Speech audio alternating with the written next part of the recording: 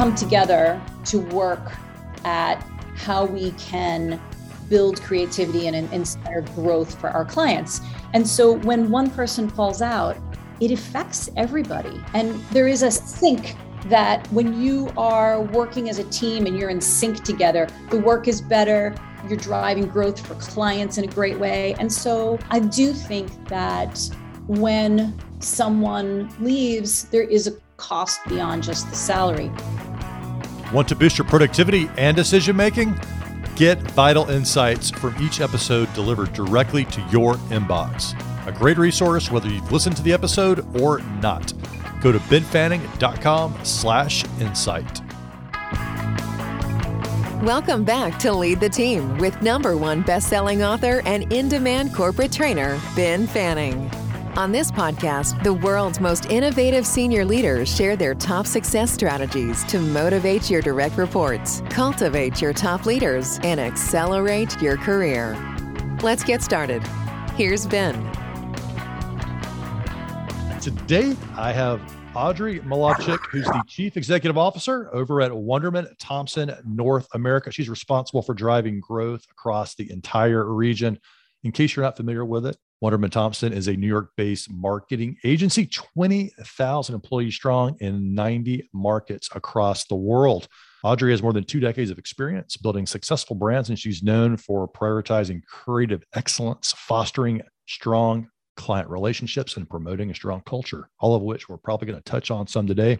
Audrey's strong work ethic, no-nonsense work style, openness, and deep collaborative approach has made her a highly sought-after leader by clients and teams alike. She's also served as president of DDB and Velocity and worked with clients like Johnson & Johnson that you've heard of, Kroger, Aflac, Uber, Hewlett-Packard, and Merck. As an industry advocate, she is deeply involved in mentoring and growing the next generation of diverse leaders through her involvement in the All-Stars Project, and she runs it. She was even named by She Runs It as the 2020 Working Mother of the Year, which we're going to dive into in just a second. But before that, Audrey, welcome to the show. Thank you, Ben. Great to be here. I'm in Charleston today, everybody. Audrey is in New York, but she's heading to Minneapolis in just a little bit. And I was just telling her how my friend just texted me and said it was a wind chill of -20. Are you ready for that, Audrey? You know, I'm going to pack an extra sweater now that you've told me that. I mean, I didn't think it was going to be balmy in Minneapolis, but I have to say it does really focus you on what you've got in that suitcase when you hear that number, doesn't it? Yes, because you're probably like me. You got to get it all in the carry-on. And you're like, man, a 100%. Bulky sweater doesn't always, it takes up some precious space in there. So good luck and with the that. winter is about layering. You know, you got to do the That's layering in order to make that outfit come together. So it's hard to get it all in the bag. Yeah, so glad you're on with us today. So in the research, seeing that you won Working Mother of the Year and you're CEO, and it's a global pandemic, all these things seem to be like a very difficult to successfully navigate all at the same time. So how did you win this award, and tell us a little bit about that? I'll tell you, that award is probably the most satisfying award that I've ever won because, nothing really matters. I think actually Jackie Onassis was the one who said this. Nothing really matters in life if you screw up raising your kids. And I think it's true. I think it's true. And so, for me, the key is to have a sense of humor because you're not going to do everything perfectly for sure. Mm-hmm. Two, to compartmentalize. And I think I do that well. What does that mean? That means that for many years, I was commuting from New Jersey into Manhattan and I had 2 young sons. Wow. Thankfully, I had I still have a husband who, leaned in. He grew up one of 9 children, so he was taught to clean early, which I appreciate from my mother-in-law every day. Good. And I think that, the thing is that you really want to make sure that when you are home, you're just trying to focus on them and do the best you can. And when you are in the office, you're full on in the office. And so that ability to compartmentalize, I think, is what has made me feel very proud of being a good parent and having some success at work. Yeah, that idea of compartmentalization, I think, is so helpful with presence. And, giving yourself permission to be present in the moment, because it's so darn easy probably to like, okay, I'm playing a board game with my child and the game's moving slowly like Monopoly, which never ends. And you start thinking about work, but sort of building those sort of mental barriers around it. It's like, protect this time. And then when you get to work, you can really engage in the staff meeting, even if something's droning on forever. You give yourself to be really present. How does this term presence resonate with you? Oh, 100%. But I also think, Ben, that you have to give yourself some empathy and some sympathy when you do let you're reading that book to your children and your mind does go to some burning problem at work. Like, it's going to happen. Yes.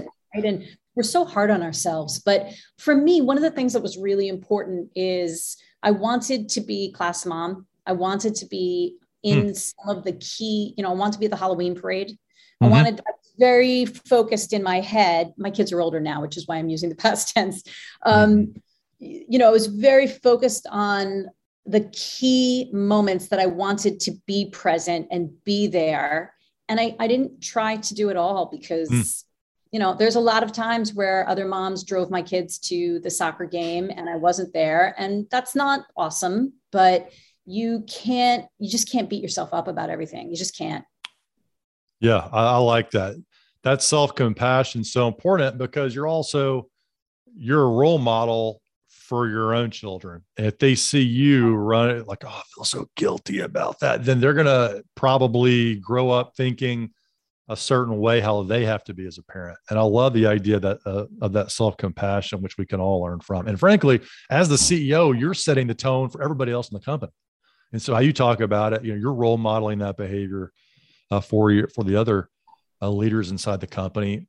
One of the things that this really was interesting to me was I decided to take a little bit of a deep dive on the organization that gave you this award.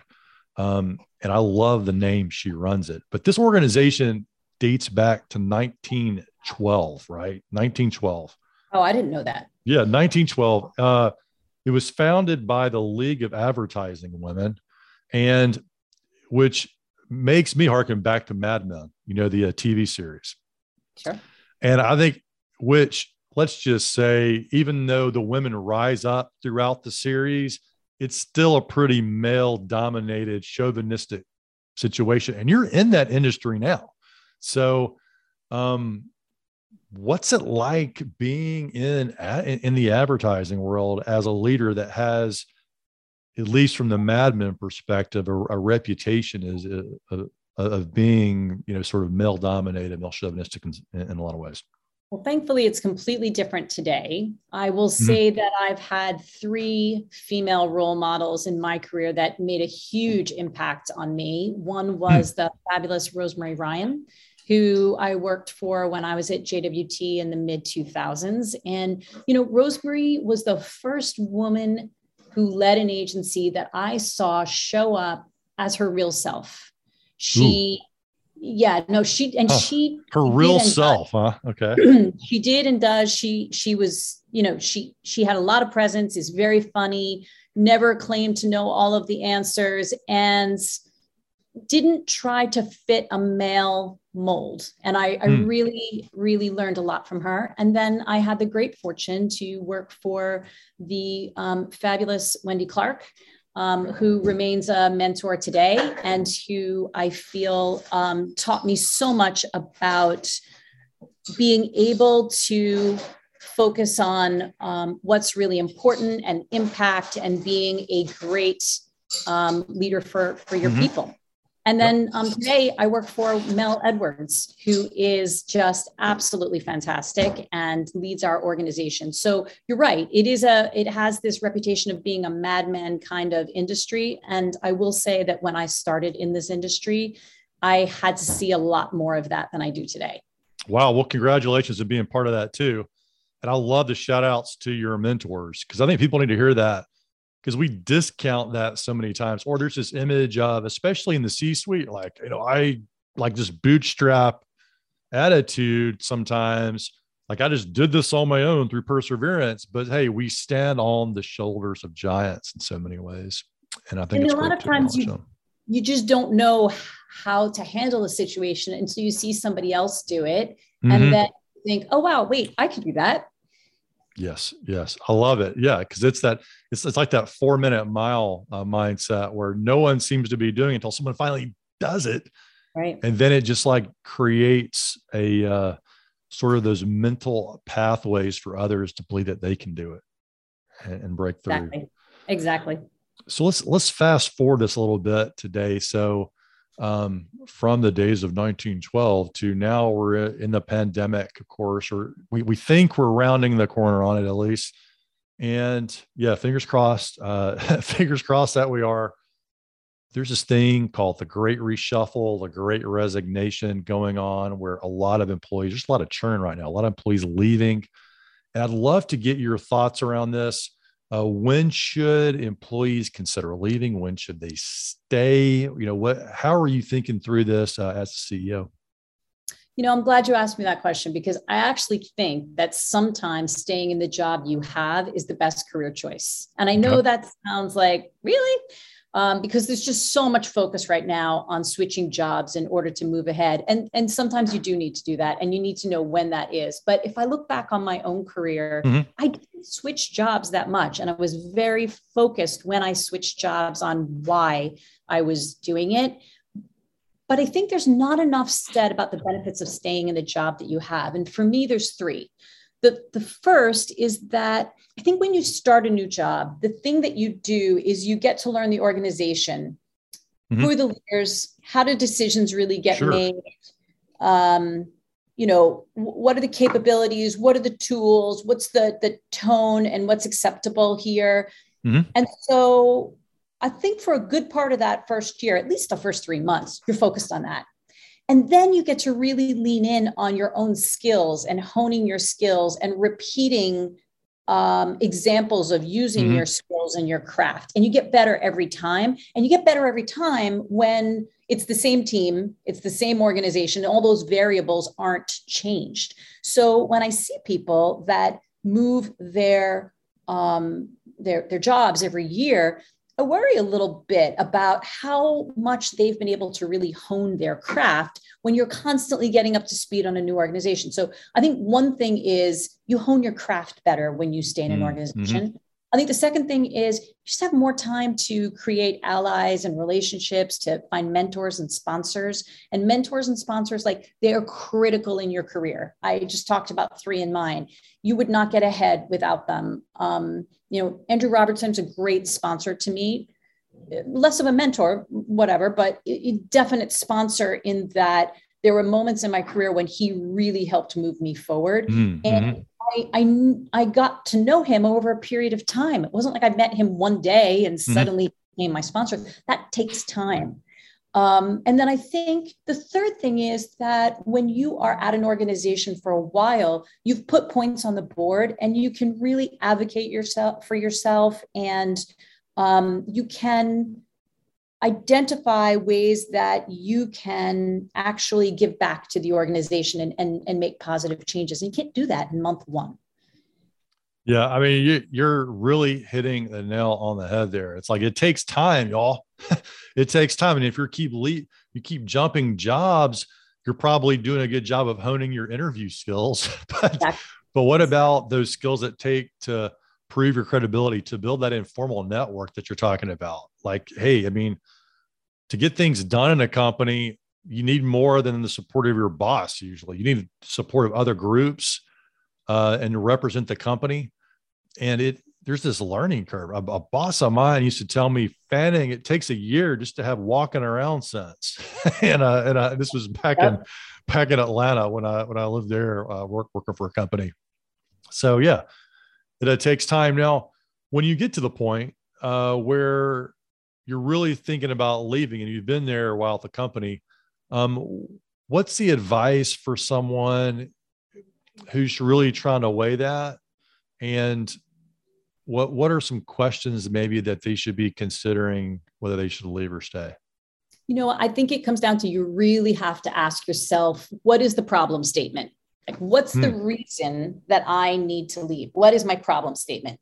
And then I think you owe it to your organization to bring forth that problem statement, whether it is fair pay, hybrid work environment, career opportunities, working on a team that has just not the right fit, different skill set, whatever.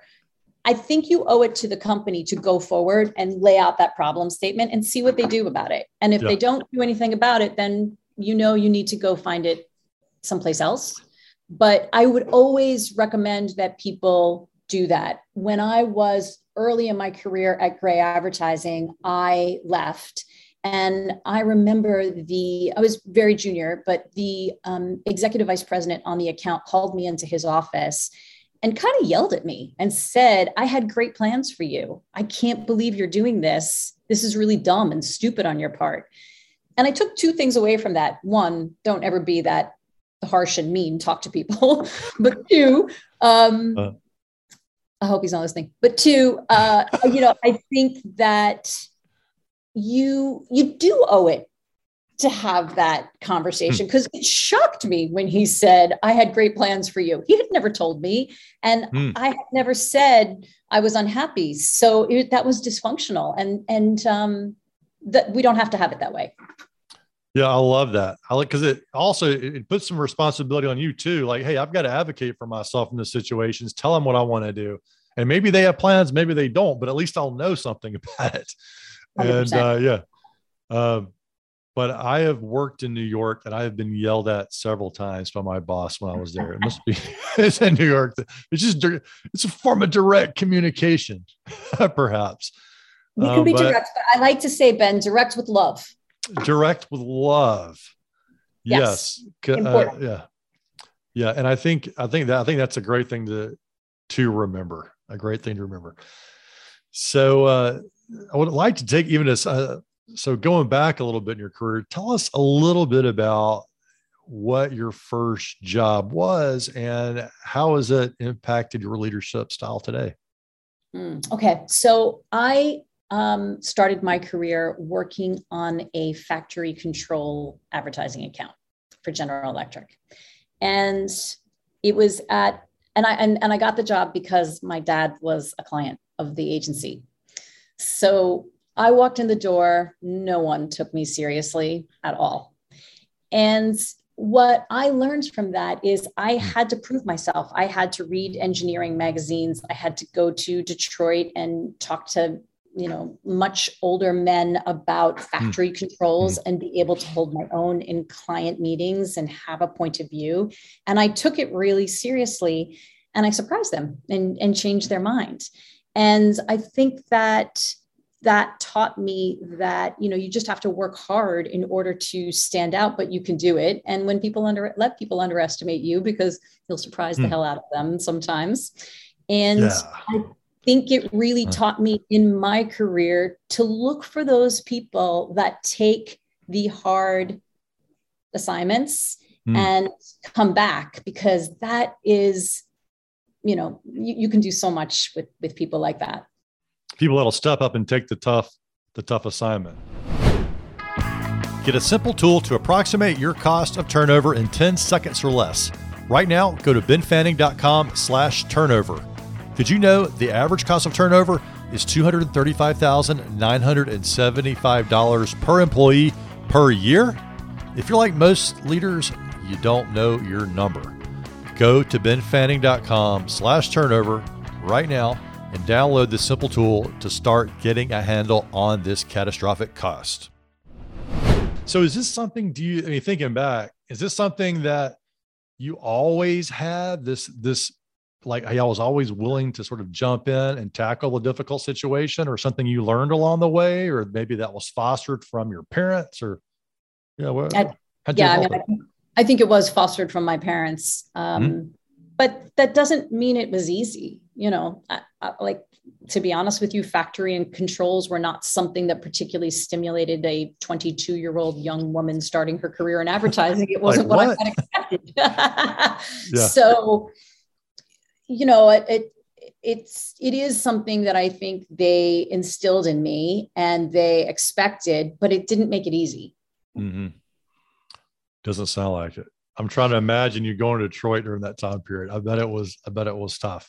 I remember My first job was working for an apparel company, and the boss sent me into the factory. I was going to be like an industrial engineer, and I kind of had this ivory tower mindset. Well, I was just going to be in the office doing analysis and whatnot. He's like, no, you're going to go and you're going to do time studies on the floor, and we're going to teach you how to sew.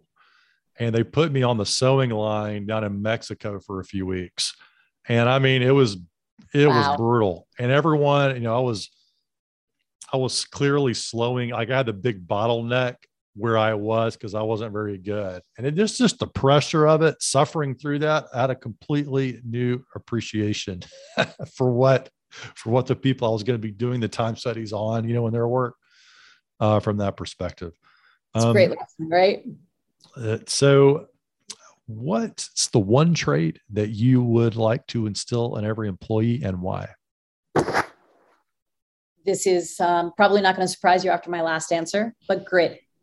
I think Yes. the ability to pick yourself up, dust yourself off in tough situations is just something that I wish everyone could bring to the party, because I think it's so important. And I have to say, I am amazed every day at the grit that I see at Wunderman Thompson with our teams. It's not easy in our industry. You are coming up with ideas on under time pressure, and those ideas are very personal to you, and you bring them forward, and you have your internal teams beating them up and saying, well, what if we did it this way instead? And then you get in front of a client, and the client wants to pick up the pen and edit with you. And, these are your ideas. It's hard. It's very hard to do that.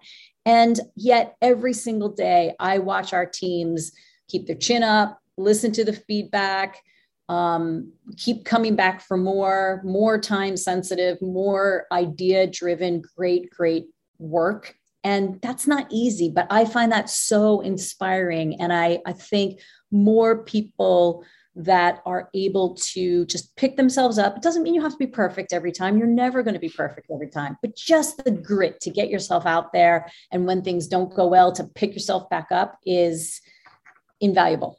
So Audrey, I love that. And so grit is obviously important for your company and for the industry. Do you hire for grit? Are you more focused on hiring for the person with grit? Or are you saying, hey, this is something that we can instill and we can foster? Or if they're either going to show up with it, and if they don't have it, they're not going to be here long. Well, which approach are you thinking there? Going back to what we were talking about before with, I think it goes both ways with people staying in their roles. I think we owe it to people when they don't show up with grit to give them that honest, direct with love feedback and say, I think you need to stay positive. You need to pick yourself back up, and we need to help them through that. Having said that, I do think it is, for the most part, something that you is probably part of your DNA. And I think you can tweak it with people and say, how about if next time you try this, and then you see if it takes. But we owe it to people. I feel like everywhere in the world, we've just become too quick to, throw out clothes that we don't like, throw out situations and relationships that don't work. And so I do think we have to give that feedback and hope that people can show up with that. Yeah. Great. Yeah. So grit is something that is, I wouldn't say it's mentioned a lot on the show, but periodically CEOs talk about it. And I think it's something that should not be underestimated how important it is, because people can learn the job. And if they have this, like you say, if grit's part of their DNA, or if they've developed it in their career, they're going to be able to show up and do the job and persevere. And man, grit, I bet, has been really helpful during the pandemic. Yes, absolutely. Absolutely. I mean, I think we're all finding new depths of grit during this period, aren't we? Yeah. So when's a time in your career when you're like, yeah, thank God I had the grit factor?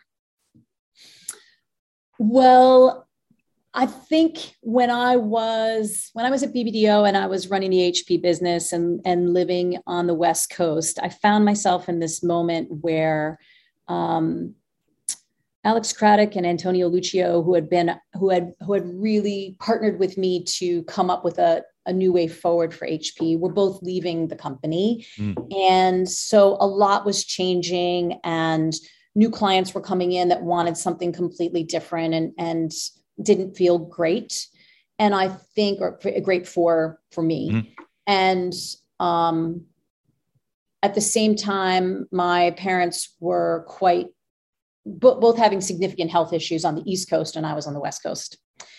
So, not the high point of my work life. And it ended up being one of the best transitions, because the leadership at the agency recognized what was happening and had a conversation with me about what I wanted to do next. And I said, I really need to get back to the East Coast. I want to be close to my parents.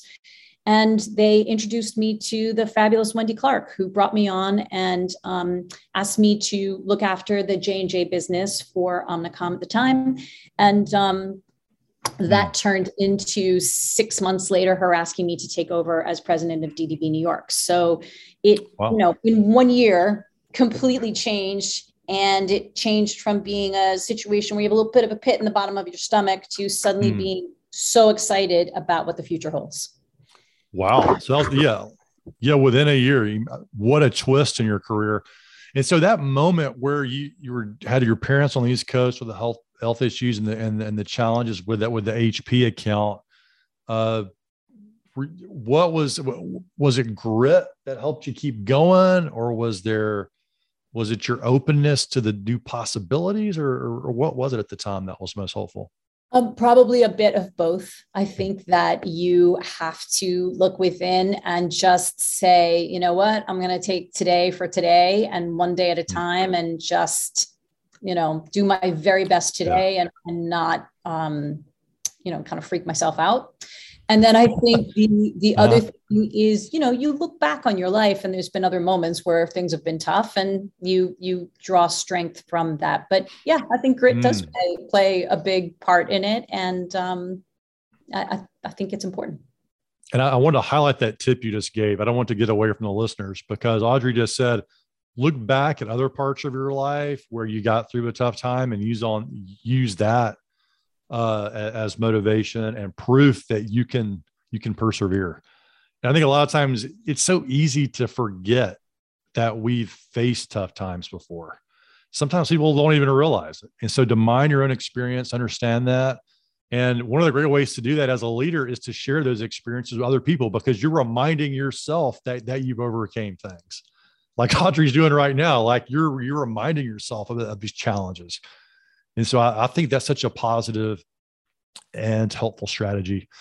One of the things that we spend a lot of time in my company is we help organizations with the catastrophic cost of turnover and reduce it, which our research shows can be over $235,000 per employee per year when you include all the factors. Do you think that turnover is something that leaders should be tracking? Oh, 100%. Yeah. I mean, I think it is something that at Wunderman Thompson, we most certainly have our eyes on, both trying to make sure that we stay in front of it and do right by our employees, both in terms of, pay scales and work environments and career opportunities. So that is really important, and that we give them lots of opportunity for movement around WPP and within Wunderman Thompson. So there's lots of programs that help give employees that opportunity, but it is a catastrophic cost. And we do have to look at it, not just in terms of the salary replacement, but I think one of the things that's quite important in our industry is it's a team sport. And what I mean by that is in any client engagement that we have, you're going to have a creative team and strategists and leaders and tech and commerce folks.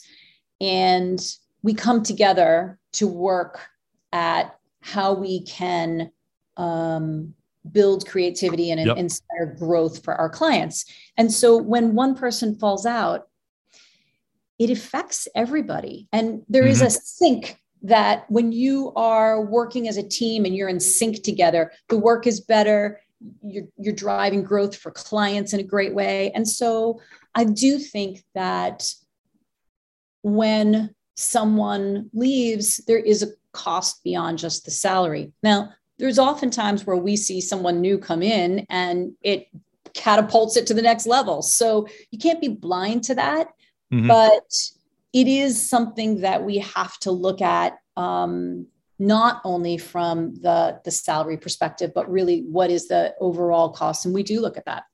Yeah, I like that. And it's a great perspective there on, hey, it's the dynamic and rapport with the team and their creative function as a unit, but also it's like you're getting to know the client.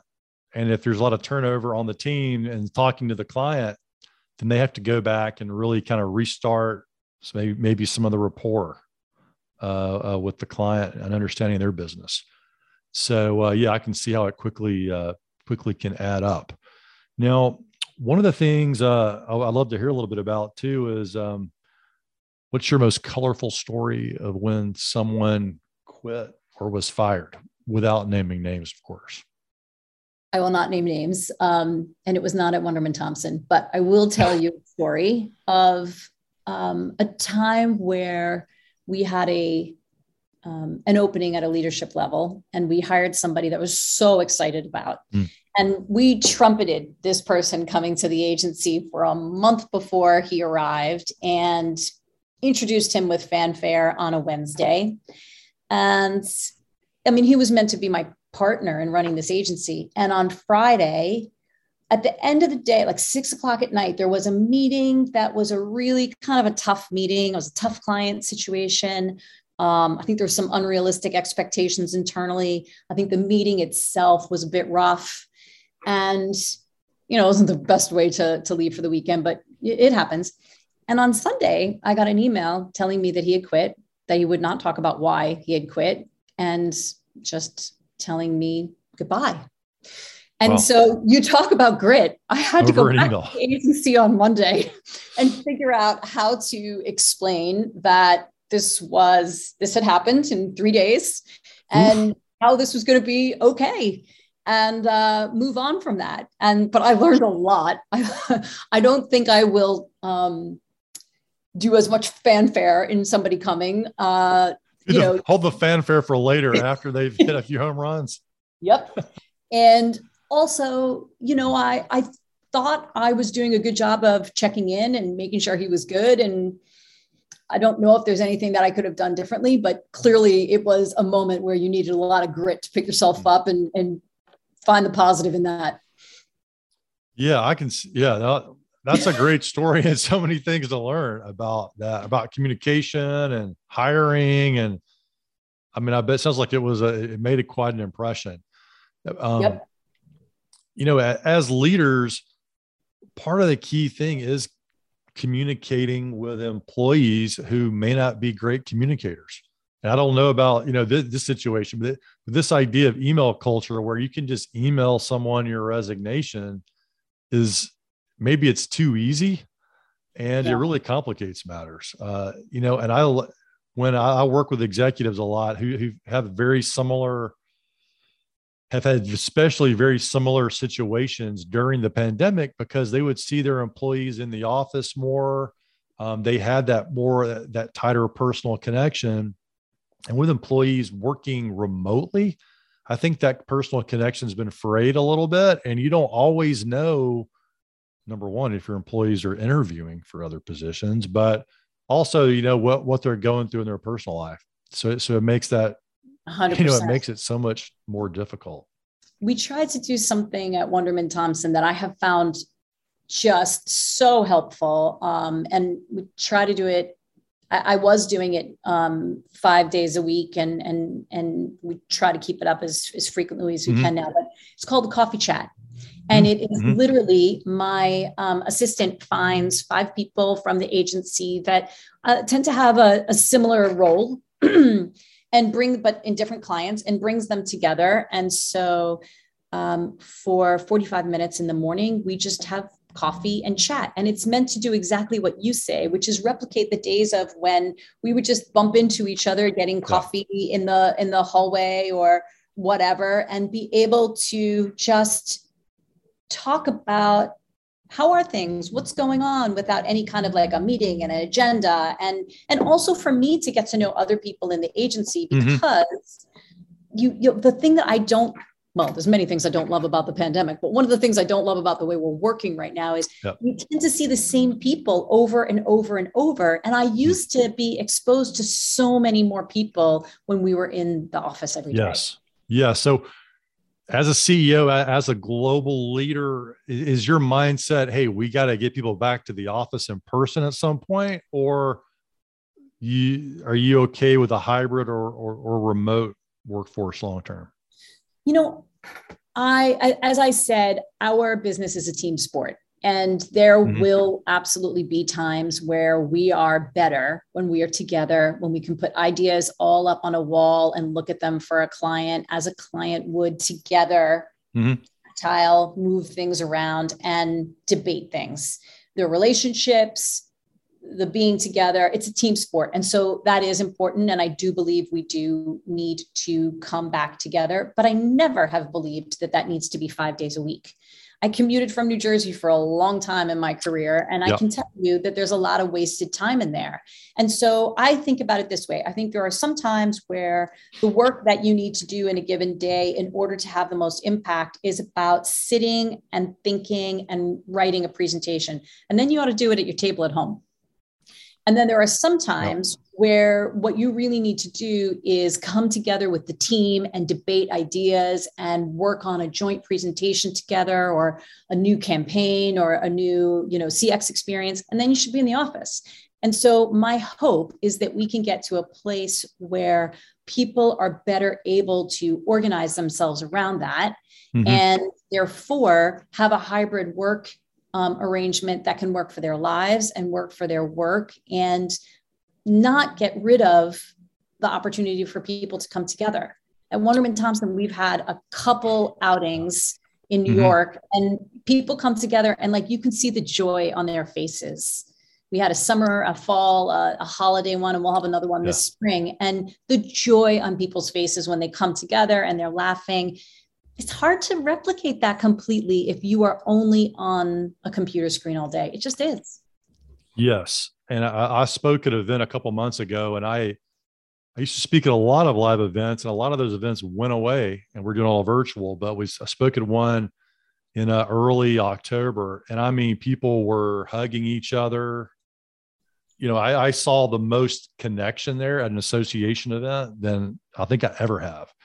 And it was such a beautiful experience and a great reminder that there's certain things that you just can't replicate virtually that you can do in person. And one of the things, and I'm really glad that you mentioned this about, hey, there's some work that we can do out of the office, like that individual creative work, but then we got to take that work and we've got to expose it to other people and get feedback. And a lot of times it's probably best done in person. One of the gaps that we're seeing through our training, though, and we're working with some companies on this, is a lot of employees aren't ready to work in the virtual environment. They're just sort of figuring it out. And some people figure it out. They read Deep Work by Cal Newport and they're like, hey, I've got this thing. But a lot of people are just sort of winging it. Are you equipping with your leaders sort of intentionally with the skills to work in a hybrid model, or are they figuring out, or are you kind of working through it as a leader? I think it is something that we're working through as a leader. We at Wunderman Thompson, we have a whole training program called iLearn that has great little modules that you can take at your convenience to help you. And I think we do have a lot of opportunities there for people to learn and think about what is the right way for them to bring out their teams and engage and lead a team and manage and all of that. But a lot of it, Ben, a lot of it is when you are together. And as I said before, being in the office and watching somebody do something is so valuable. So when I was an account executive growing up in the business, and I saw other account executives on other pieces of business and how they handled something or interacted with people. Yes. Nobody was training me but I was observing how they handled a situation and learning. And I worry that that is missing in the current environment Boom. today. Yeah, great mic drop on that. That is the missing element. Unless you're going to set your computer up and just sort of follow somebody throughout their workday, job shadowing, I mean, being a part of that and observing how they handle problems is an amazing way to do it. It's the same reason why when I tell my daughter to please do something, she doesn't do it, but then she'll watch me and she'll do it. So I'm like a constant role model at home. And you, as the CEO and mother of the year, working mother of the year, you probably realize that this is something that you're being watched more than what they're actually doing, what you're telling them to do. So maybe drop us. So there have been a lot of helpful strategies in this specific interview. What is maybe one more key success strategy that you think every leader or every employee needs to be thinking about for themselves? I have three. Can I give you three? Yeah, great. If you've already given us an abundance, but if you've got three, let's hear what you got.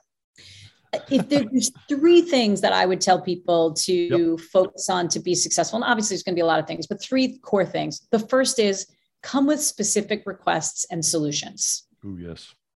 Too often people talk about a problem, talk about a situation, but you need to I learned early on, make a specific request and come with specific solutions. Take work off your boss's plate. That people notice those people. Don't give your boss more work. Give your boss less work. Yep. Good strategy. It is a huge strategy to being successful. I think the second thing is presentation skills. I think presentation skills are just hugely underrated, and your ability to be able to get up in front of a room and present is going to be a huge part of allowing you to be successful. And then I think the third thing is that old expression of, be a radiator, not a drainer. Be positive, be optimistic and solution oriented, right? Because nobody wants somebody around that is a drainer. I like that. I haven't heard it exactly put that way, but it makes so much sense. Radiate positivity. Don't drain the positivity or energy in the room, for goodness sakes. One of my mentors years ago told me, this ties into your presentation skills. He's like, Ben, your number one job as a presenter is to be the energy manager of the room. Because if the energy is down, no one is going to listen to what you're saying in the first place. And I was like, that ties in beautifully with your radiator thing. But from a presentation skill point, I would love to hear, kind of wrapping this up, any resources or presentation strategies that you fall back on for and that the listeners could benefit from? I do think that training is really important, and it's something at Wunderman Thompson that we are focused on giving our people. I think the thing that is most helpful is when you present to a mirror, to a computer, or to someone else, because saying it out loud, no matter what level you are, saying it out loud and rehearsing that, you notice where the places are that you are stumbling, where it's not making sense. And then you go back and you rethink it and you do it better the next time. So I think rehearsing, as simple as it sounds, but rehearsing, whether it's for someone else or for the mirror, is needed. Yes. And for some reason, people don't do it. And I think because I do it, and it does feel like, oh man, I've done all this, put this effort into it, and now I've got to 100%. practice. Like, what? Yeah.